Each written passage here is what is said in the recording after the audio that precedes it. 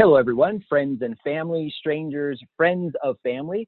This is Dr. Jim Hoven, and I am excited for another episode of the show today because I have a really great friend and an incredible wealth of knowledge on the topic of what our civil servants like police officers, firefighters, and our military go through on a regular basis and what we can do to help them. Today, my guest on the show is John Marks, a specialist in the area of law enforcement because he was in law enforcement for 23 years, 19 of those as a hostage negotiator alone, which is a fascinating topic maybe we'll jump into. And he also worked as the media liaison for one of the agencies as well. So we'll get into all that today. And I just want to start by saying, John, welcome to the show. Thank you, Jim. It's my pleasure to be here. Well, I'll tell you, you and I have been working on this for a while, and here we are. Today's the day. And so I would love to know, if you wouldn't mind sharing a little bit, how did you get into law enforcement in the first place? And what was your driving force as, I don't know if you were a child or how that went, but can you just describe on how law enforcement was your career of choice? Yeah, it wasn't my career of choice. I wanted to be a marine biologist, and that's what I went to the university to study. But the shorter version is, when I was in, I think like third grade, the Denver Police Department, I grew up in Denver, came to our school and did a canine demonstration. I thought, ooh, that's really cool. And then later on, there was a TV series called Police Story that actually had single episodes focused on different jobs. And one of them was hostage negotiator. They did a really good job with their program. And I'm like, oh, that's cool. But I just always thought, oh, that's just too dangerous. While I was at school at the University of Colorado, I worked in the dormitories at night, and the cops would come in for coffee and to check on me and, check on things. And they would sit and chat, and they became friends, and they invited me to come on ride-alongs with them. I started riding with them. I started riding with the Boulder Police. The first one was the University Police. And then I started riding with the sheriff's office and ultimately became a reserve deputy at the sheriff's office. And then I sort of fell into the career and gave up on marine biology. Well, thank goodness for all of us as community citizens and for all of the different people that you're helping now that you made that choice. And obviously there were no accidents in life because you're a perfect fit for what you do. And before we jump into what you're doing and how you're serving the community and our officers, can you describe to me what it was like as a hostage negotiator? What is the feeling that you go through? Because there's so much on the line there. I've never had the chance to even talk to you about this story in all our years of friendship. So we're all hearing it for the first time. Well, I certainly loved what I did. And a lot of it just stems from a desire to be able to help people. And, most of what we did was talking to people that were in crisis, whether they were actually holding hostages or not. And that's just a natural skill, I think. I mean, I don't know that I ever did anything to enhance that, but it's exactly what cops do. It's what therapists do. It's what bartenders do. It's, a lot of people just have a knack for building rapport with people. And I think I have one of those. And so working in hostage negotiations or crisis negotiations just came kind of naturally to me. And I really enjoyed it. And I was very good at it. So it just seemed like, as you just said, it's kind of one of those paths that's laid out in front of you and you just sort of follow. Yeah, well, how did that then transition into the media? Because now you might be talking to people that are not necessarily wanting the best interest for you. So you have this empathy, this incredible ability to connect. And I know that to be true from your and I's relationship. And so now you step in front of a camera and the media is there. They want to hear what's going on. And were you able to use some of the skills as the crisis team and hostage negotiation stuff? Did they transfer over into the media, or is that a whole different type of communication? No, I would say absolutely. In some ways, I think you have to think of it as performance. You're on camera. You have to rise to the occasion. You have to exude leadership. You have to exude calm, depending on the story you're talking about. But to me, it was the exact same skill. I was there with information, trying to help people. I was speaking to people directly, whether it's through the microphones or through the camera, and trying to reassure them or give them information. The media has been catching an awful lot of flack in the last several years, and I didn't have a bad experience. I certainly encountered journalists who were less than forthright, and I certainly had some bad experiences, but for the most part, I found the media to be very honorable and very helpful in what we were needing. I mean, they were a tool that we needed to leverage to get information to the public so we could get information back. So I had a really good experience. And in fact, one of the reporters, her name was Marilyn Robinson. She used to report for the Denver Post. At the time that I was working with her, she had been a reporter longer than I had been alive. And she was one of the best detectives that I had ever met. She would frequently, from her desk at the Denver Post, just using a telephone, she would frequently gather information faster than we could. And she would frequently bring information to me in the form of a question about things that we didn't even know anything about yet. So, you know, I've met an awful lot of really, really great journalists, and they can be a tremendous asset to the police and certainly to the community. So I'm not going to be one to trash them. I love that. That's so impressive. And when you see that connection between different information sources, it really levels up our ability to do what we do in anything. And I think we're seeing that now with the convergence of different technologies, which is a whole different show. But I will say this, watching you as when you and I were on the board together for the COPS organization, which for those of people who are listening, it's a great organization that serves the families, the coworkers, the parents, all these people that are involved with an officer who has fallen in the line of duty. And John, when we were in our time together there on the board, just watching you have that connection between the community, the other board members, the families that we were serving, it was fantastic. And so I'm interested to know, from your law enforcement career, what took you down the path of giving the rest of your life, as it's turned out, to serving officers, the families of officers, getting agencies up to speed? How did that manifest itself? Well, that was a really good segue on your part, by the way, because, you know, the one thing I was going to say about serving police survivors, empathy is such a powerful tool, and I think it can truly help and benefit many situations. But I will speak for my own personal experience. Sometimes empathy can work against you because it allows what we call secondary trauma.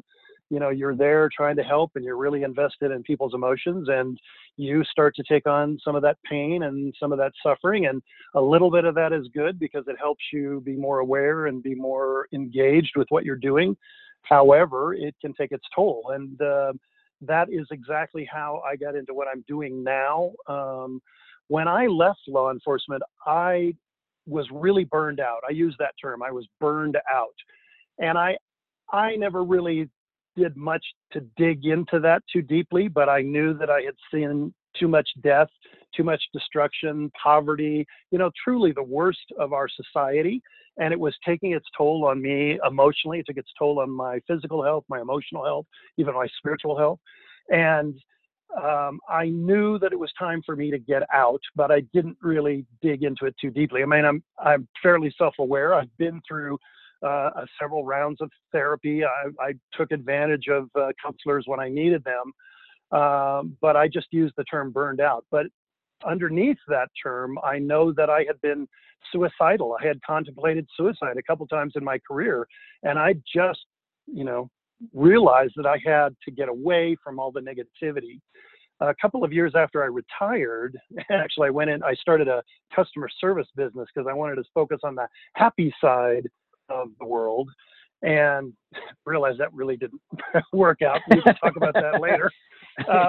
But you know, I wanted to be away from some of the negativity. And a couple of years after I retired, one of my friends who had worked on a different law enforcement agency and had also retired early, like I did, took his own life. And it was a smack in the face. Nobody expected. It's the same thing we always hear. Oh, you know, he was such a great guy. Nobody saw this coming. Well, he was the life of the party. Truly, most of us that were his friends didn't see this coming. But it is indicative of people in general that can mask a lot of pain and depression in the way that they interact with other human beings. And when he took his life, I started realizing, maybe I wasn't alone with the things that I had experienced. Maybe I wasn't alone. Maybe that burnout is experienced by other people. And I started talking about his suicide and realized that many police officers actually take their own lives. I had been working in Westminster, Colorado at the time for the police department, and found out that two of our neighboring agencies had each had suicides during the time that I was there working, and I'd never heard about them because we just don't talk about it. And I thought, well, I've been a trainer all these years. I've been a facilitator and a consultant. I can make a difference. And so I started writing and I started teaching, and one thing led to another, and here I am. And where you are is an incredible place. I've gone through, you were kind enough to share your book with me, Armor Yourself, because we have one of our children in law enforcement, and he's on the sheriff's department, and he's only been in about 4 years, and some of the stuff that he's seen and how he feels about it, it's not politically correct to talk about it, just like what you said. And so it was so moving to me that I asked you if I might, use that information that you have in Armor Yourself to help him and share with him. And it's been profound. And one of the things that I love as your mission statement is that you are saving the lives of those who save lives. And not you specifically, but you with the groups that you've created and the programs that you've created, not only for individual officers, but for agencies. I just so resonate with that, saving the lives of those who save lives. Can you give us as listeners any understanding of why in the culture that we have today, it's not more accepted for officers to literally have to go through these mental, emotional, spiritual wellness checks? Because we know they have to test for physical, to stay active and do these different things. But is that changing in the culture? And if so, how is it changing? If not, how come it's not changing? Well, it's changing a little. It's certainly not changing fast enough for my taste. Let me just backtrack a little bit. I'm really good at coining terms. I've been a trainer for years. I try to help people learn. I coined a term that's used in my book called the police perfection paradox. And I wrote about it on our blog on copsalive.com. And actually, it's one of the most viewed of all blog posts because apparently people find it, whatever their search is on Google, they find it a lot. And this police perfection paradox is a little bit complex. I mean, the simple thing is that, the public expects us to be superhuman. So we take on this personality that, I'm invincible, and that's a mistake. But going a little bit deeper in that, we have our roots in paramilitary organizations, and there is a need in our profession for discipline and regimentation and professionalism. And a lot of that comes with an awful lot of emotional baggage, a lot of machismo that, we are not allowed to admit weakness. We're not allowed to say we're hurting. We're not allowed to ask for help because it shows vulnerability, and we're not vulnerable because the public has an expectation that we can solve their problems and that we're superhuman. And so it works against us. And so part of changing our culture, trying to allow people to accept help when they need it, is trying to break some of that cultural norm so that people can accept the help they need. Let me just take that a step further. I frequently, when I teach, talk about the sports metaphor. So if the military metaphor is suck it up, carry on, got to get going, keep after it, that's well and good if you're focused on a singular battle, which will have some sort of an end. One of the problems in policing, and I've been engaged in a lot of great discussions between military veterans and law enforcement officers, many of which are military veterans, and everyone agrees it's two different realms. It's two different theaters, so to speak. In the military, even in the worst combat, generally you go out, you do whatever you have to do, it's horrible, but you come back to a safe place and you can kind of regenerate. Now, you might say, well, cops get to go home every night. They can regenerate. But what we find with law enforcement officers is that consistently, it's just not enough downtime. It's not enough safety. It's a very short turnaround. Then they're right back out. And it doesn't mean that every day is going to be combat, but it might mean that every day is another tragedy. Every day is another drowning or a death or a murder or a rape or a robbery. And we find that the profession is very insidious in that it slowly, drip by drip, takes its toll on the psyche of the people that work. And I'm not just talking about law enforcement professionals here. I'm talking about military people. I'm talking about paramedics and doctors and nurses and firefighters. It's insidious when you have to confront the tragedies of society every day.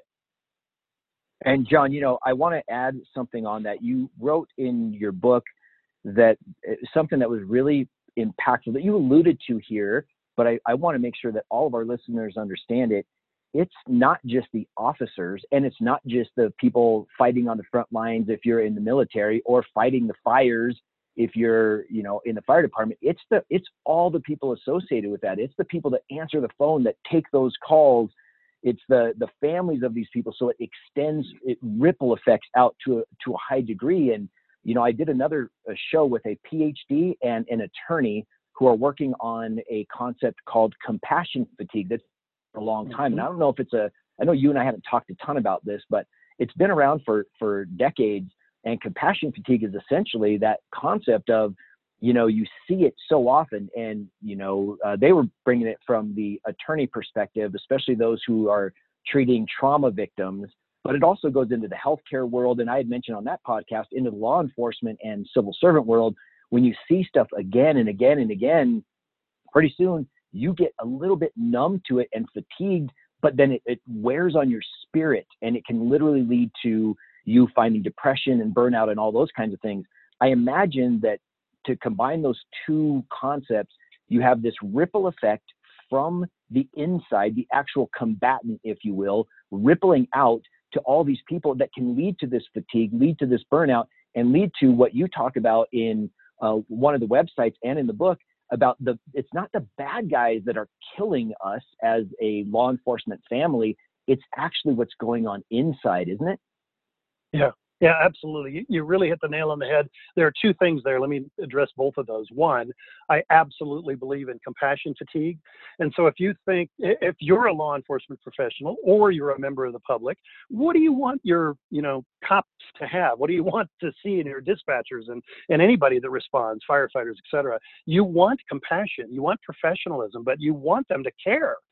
And when that compassion fatigue starts to set in from just way too much, overdose of trauma and tragedy, you lose that capacity. And you're absolutely right. It is so much like a ripple, because then if it's affecting me and I go to help you, I can't perform at the high level I need to give you what you need. And, there's so much to be said about body language and so many other things. We're talking about empathy. People read things in other people's body language. And so if I'm not being compassionate with you and you're the victim of a crime, how horrible is that? I'm not serving my customer well at all. The other point Absolutely. that you made, and thank you for bringing it up, is that I absolutely believe that these traumas, et cetera, it's a huge effect in everybody in our profession. I can speak absolutely to our profession, but any kind of service profession, and look at what our medical professionals are going through right now. But the people that are on the front lines, it affects everyone. So let me just talk about the law enforcement example. Sure, the street cops that respond to a homicide, get there, they're all charged up, try to figure out if there's going to be a gun battle, what happened, start the investigation. Maybe it was a murder and the person has already left, the suspect. And so things settle down, then it becomes a crime scene.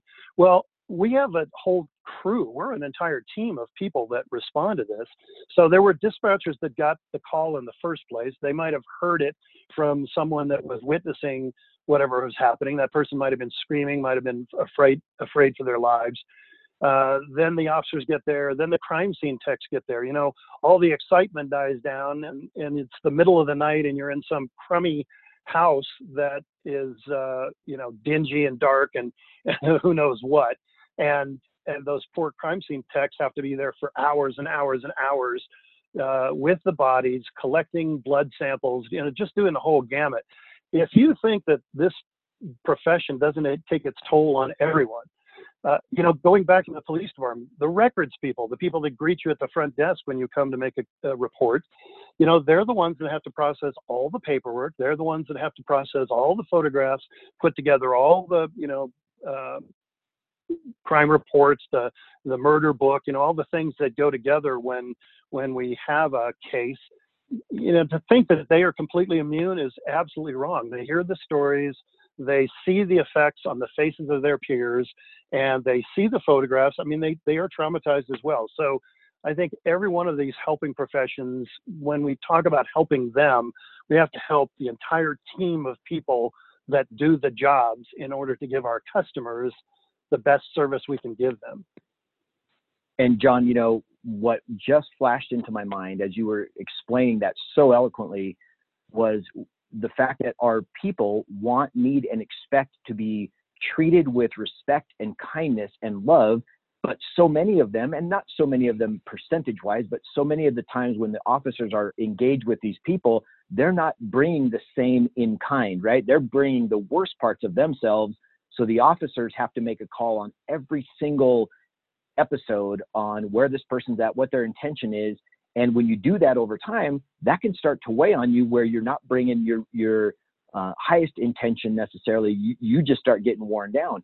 And so with that being the case, that can strain relationships between the police community and the communities they serve. And the intention is to protect and serve, as the saying goes, that there be a tight bond between the officers, whether they be, no matter what civil servant branch they are with, and the community.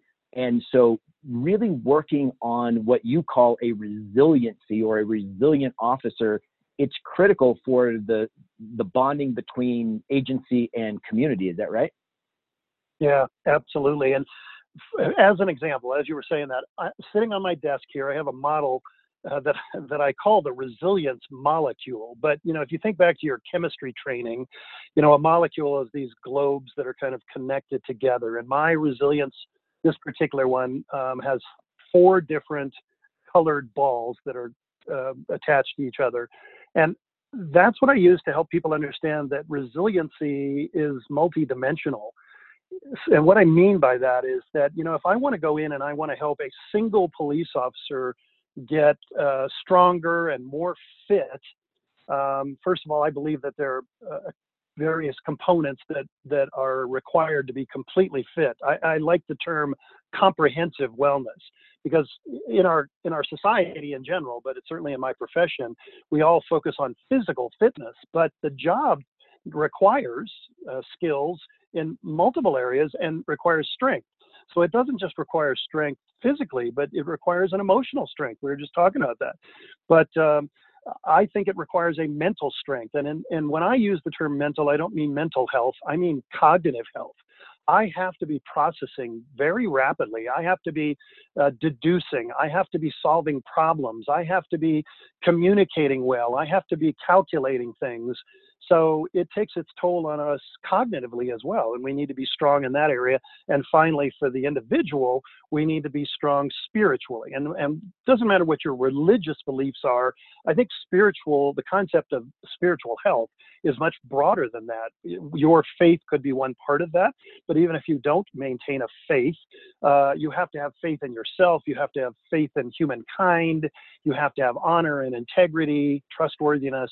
All of those things are in the spiritual realm. We need strength in all those areas to perform just as an individual.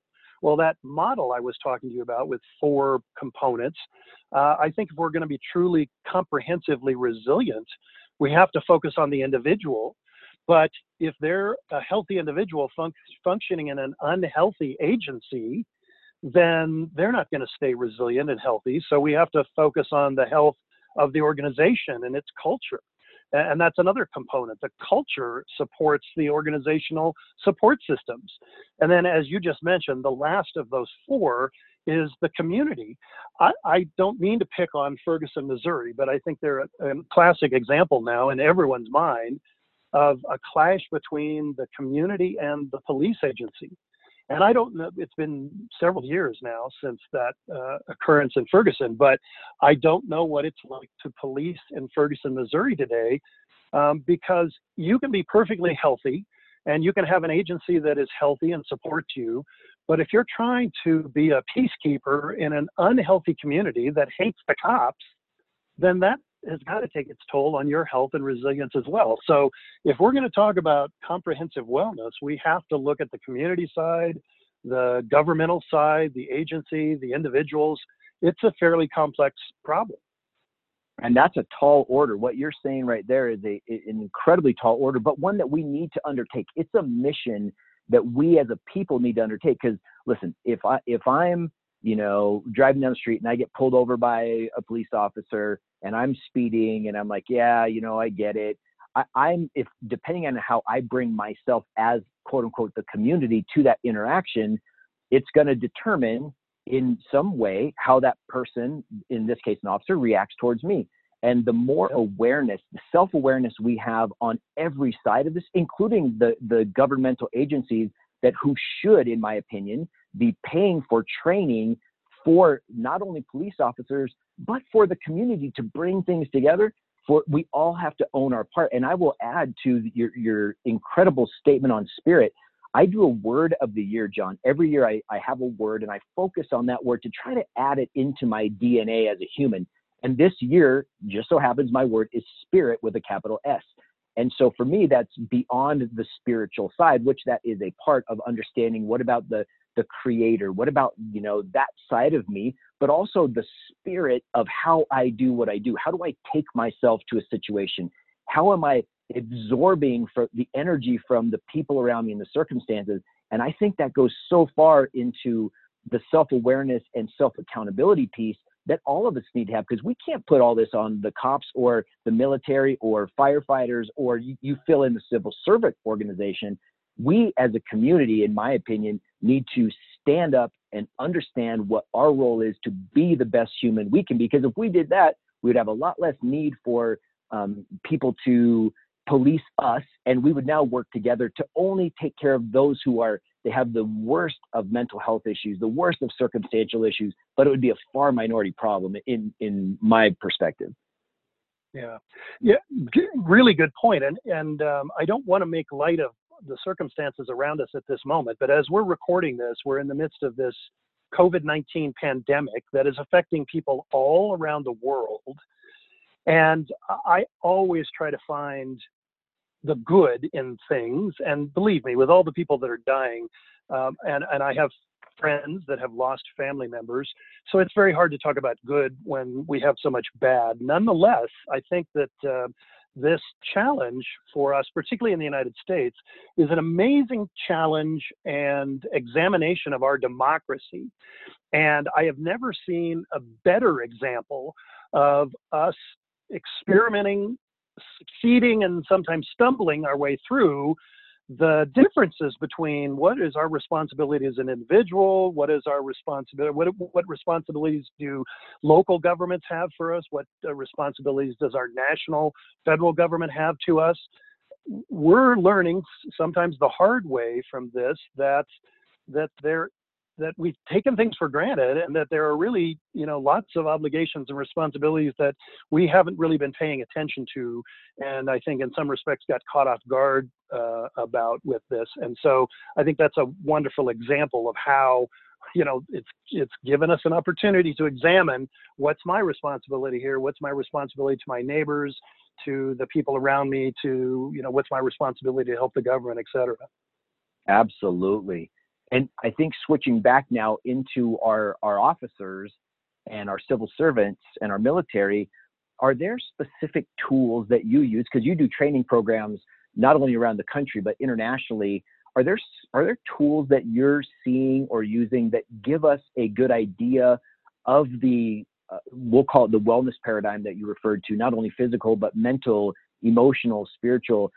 Are there tools that we have that accurately show that, where we can see at scale how our civil servants are faring through this kind of stuff? Or is it just going on, what we think? Okay, I'm going to take two approaches on that answer. first of all, Okay. what I heard you ask at the very beginning is, are there tools they can use? Yes, absolutely. And sometimes ideas are tools, and even for the simplest things in the world, just having something, sort of spotlighted in front of us can be very helpful if we are not paying attention. And so one of the simple things that I try to do in my training is that just raising people's awareness to the concept of comprehensive wellness is a big step, because if you just think that by going to the gym 3 times a week and running and whatever, you're going to be fit, I disagree. I just don't think that that's comprehensive wellness. Even in the category of physical fitness, we have to look at diet. We have to look at hydration. We have to look at how much sleep you're getting. Those are all components of physical fitness, and yet that's just one piece of the main 4 quadrants that I talk about of the human being: the physical, the mental, the emotional, and the spiritual. So what I teach is that I teach a concept called tactical resilience. And as much as that sounds really cool, the whole point is that the word tactical means strategic or intentional. And I believe that people have to build intentional resilience. I think human beings, but certainly emergency responders in the military, need to have a daily practice where they intentionally strengthen themselves physically, mentally, emotionally, and spiritually. You have to consciously do it. Well, people say, well, gee, how do I strengthen myself spiritually? Well, it depends on what your faith is. But if we just focus on the concepts of honor and integrity, writing out your personal values on paper where you can read them and review them and examine them is a really good exercise in discovering what you believe in and what guides you. You might even write out a personal credo that you can use to sort of motivate you. Those are training exercises that we can do in all those realms to enhance our fitness in all the areas that would certainly be negatively impacted in emergency response. To answer the second piece of your question is, how do we know it's working? Well, that's a little bit harder of a question. And one of the things that my organization is working on this year, partly because we're all locked in and hunkered down, is we're trying to work on more assessments that will give us a better gauge of where we are, not only as individuals, but as agencies and as communities. Can we assess our health and resilience? Well, yes, we can. To make it purely scientific takes an awful lot of work, a lot of research, a lot of money, because we have to establish really strong, tangible metrics. So, for example, physically, if you want to talk about body mass index, can you correlate body mass index with other components of health? There are some studies that say you can. Some people don't like BMI. But when you're talking about the health of a community, we can start looking at social capital factors like employment, like recreation, like transportation and education. Bringing all those together, we have to find ways that we can adequately and quickly assess, and that's what we're working on. And sometimes it doesn't have to be purely scientific. As long as we're guiding goal setting, then that's what we need to be doing. So again, I talk about being intentionally fit. The step back from that is, let's set some goals for what we want to do to be fit, and then we can assess our progress. Right. Oh, John, those are brilliant thoughts. And, with the couple minutes that we have remaining together, I want you to do me one quick favor. And again, 2-3 minutes. If you could Absolutely. give any officer, any civil servant, any family member, any of us, because we all feel to some degree what we've been talking about today, top three things that they could focus on, and it would scan across all of the elements, right? Just that you've seen. If there's a top 3, I know that there could be a 3 for each of them, but just maybe the top 3. And then also, how do people get a hold of you? That's really important, because you're going to have a lot of questions from this. I would recommend people buy this book, Armor Yourself, for sure, if you have someone in civil service, or if you just want to understand how that process works and how to be better yourself. So can you just finish with that for us? Sure. Well, I'm not sure I can pin it down to 3, but if I'm talking about the human being, if I'm going to talk about your health in general, I want you to be attuned to the fact that we are complex beings and there are a lot of moving parts. So you have to think a little bit broader than most people do. One of the things most people overlook is sleep. If I had to pick one thing that you could do as an individual to help you physically, mentally, emotionally, and spiritually, it would be get enough sleep. And sadly, most people don't believe in what science has shown us, and that is that enough sleep is 7 to 9 hours of sleep. And, I hate to tell you, a lot of cops function on 6, 5, and I think a lot of people in our society function on that. And the question is, are they functioning well? Are they functioning to their highest capacity? So I'll leave it at that, but let's talk about sleep. Let's think about that. Secondly, I think we do need to think bigger than ourselves. So whether we want to focus on the concept of compassion or charity or gratitude, all of those things from a spiritual point of view can make us so much better and stronger. I am a mental health first aid instructor. The mental health problems in our society and around the world truly are unchecked, and they're a real problem that we've been neglecting for so many years. So I think that if we want to be better human beings, we have to look at helping others. And so if you want to, the hand up, then put your hand out and help others. Let me see if I can find a third. I think those two are solid, man. Is that good enough? You hit those two. Let's start with those, sleep and gratitude. And I think that goes a long way. I really want people in these last couple minutes to be able to know how they can reach you and how they can get a hold of your book. Thank you. I'm really easy to find. My name is John Marks, M-A-R-X. I am all over the internet. I have Facebook accounts and YouTube accounts and LinkedIn, and I just started on Instagram. Our main website for the business is called the Law Enforcement Survival Institute.org. The main educational website is called copsalive.com. We have a number of other strategies and projects that have their own websites, etc. But truly, go to Google, you'll find me. The book you mentioned is available on Amazon. It's called Armor Yourself: How to Survive a Career in Law Enforcement. But as you said, honestly, the things that I wrote about here would affect any human being. I just happened to work in a career in law enforcement, so I wrote about what I knew. And maybe someday I'll rewrite it just with general language so that it speaks to everyone. But honestly, it can speak to everyone. John, I will second that. I did read it, and it spoke to me, not only for myself and how I could be better for my son who's in law enforcement, but also for me and for my family. So this was a powerful episode, my friend, and you just over-delivered. I'm so excited for people to hear it. So for any of you who have questions, please listen to what John has to say. Check out his information and get in contact with him. In the meantime, John, I wish you nothing but wellness and happiness as you go on this journey. And I thank you from the bottom of my heart, not only for being on my show, but more importantly, for the work that you're doing to help all of us have a better community. You're welcome, Jim. I appreciate what you do. I appreciate your kind spirit and your generosity. And together, all of us can make this world a better place. Game on. Let's do it. Thanks, John. Have a great day. You too. Take care. Bye-bye.